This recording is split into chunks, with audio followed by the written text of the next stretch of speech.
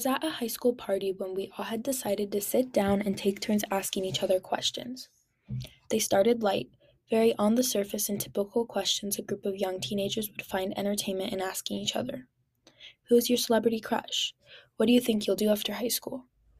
Eventually, one of the guys took it upon himself to cut deeper, and we began asking personal, emotion filled questions that I'd only assume were a product of alcohol mixed with the microwave digital clock reflecting 3 a.m. in the dim basement light.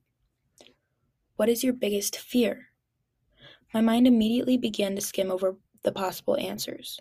The ocean, heights, everybody I've ever loved dying. Each answer, as true as they were, had all been said before in every icebreaker activity I had ever gone through.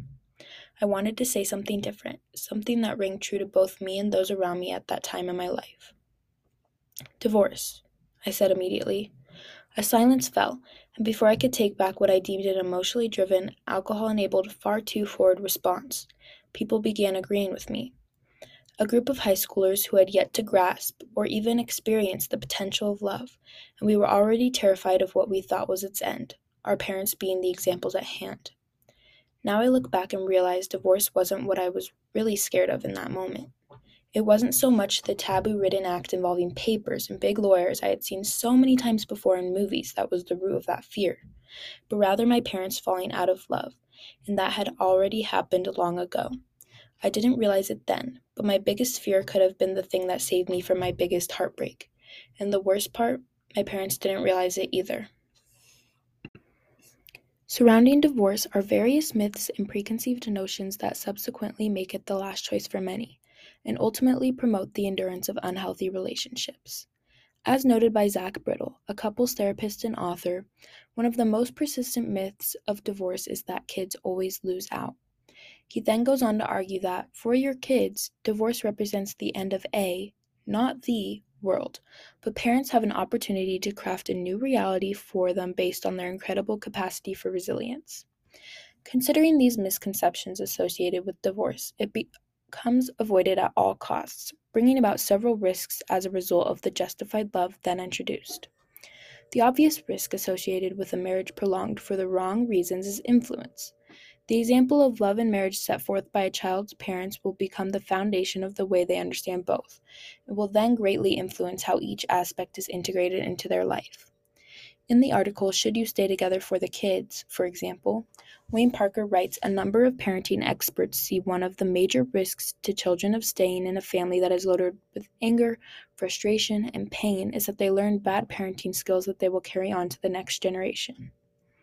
Misconceptions regarding divorce and the subsequent risks that follow are often unknown by many, and in a lot of cases are overlooked due to the clouded perspective justified love can create. Although couples often assume staying married is better for the children, in reality, justified love can cause harm and distort children's perspective of love beyond that of experiencing divorce. Despite the harmful aspects of a prolonged marriage that fosters justified love, there is also some value that can be found in staying together for the kids. Parents Melanie Crawford and Warren Crawford are an example of a couple who have discovered value in remaining together for the sake of their children, and have been able to eliminate the toxic aspect of justified love that can also come along with it during the process. Lizzie Francis writes that they separated 6 years ago but still live together and parent their 3 kids. Within this process, they have been able to still create a stable and healthy environment for their kids while also not forcing their marriage to the point of unhappiness and a hurt greater than that of divorce. Through this, Melanie and Warren avoided divorce, but they also made sure to eliminate the potential for justified love by still separating. Considering this real-life situation, it is possible to stay together for the kids and do so in a healthy way, but justified love continues to need to be eliminated altogether. Overall, it is important that moving forward, divorce is acknowledged as an option that can save both children as well as parents from unexpected hurt. Parents must take into account the harm that comes with staying together for the kids when justified love is present, and understand their true reasoning for wanting to remain together when the love is no longer there. If divorce presents to be the best option, it must not be dismissed for other reasons such as difficulty or materialistic values. In the end, the idea of staying together for the kids can foster a justified love that creates a hurt and distorted perspective that divorce, despite the negatives that come with it, can save everyone involved from.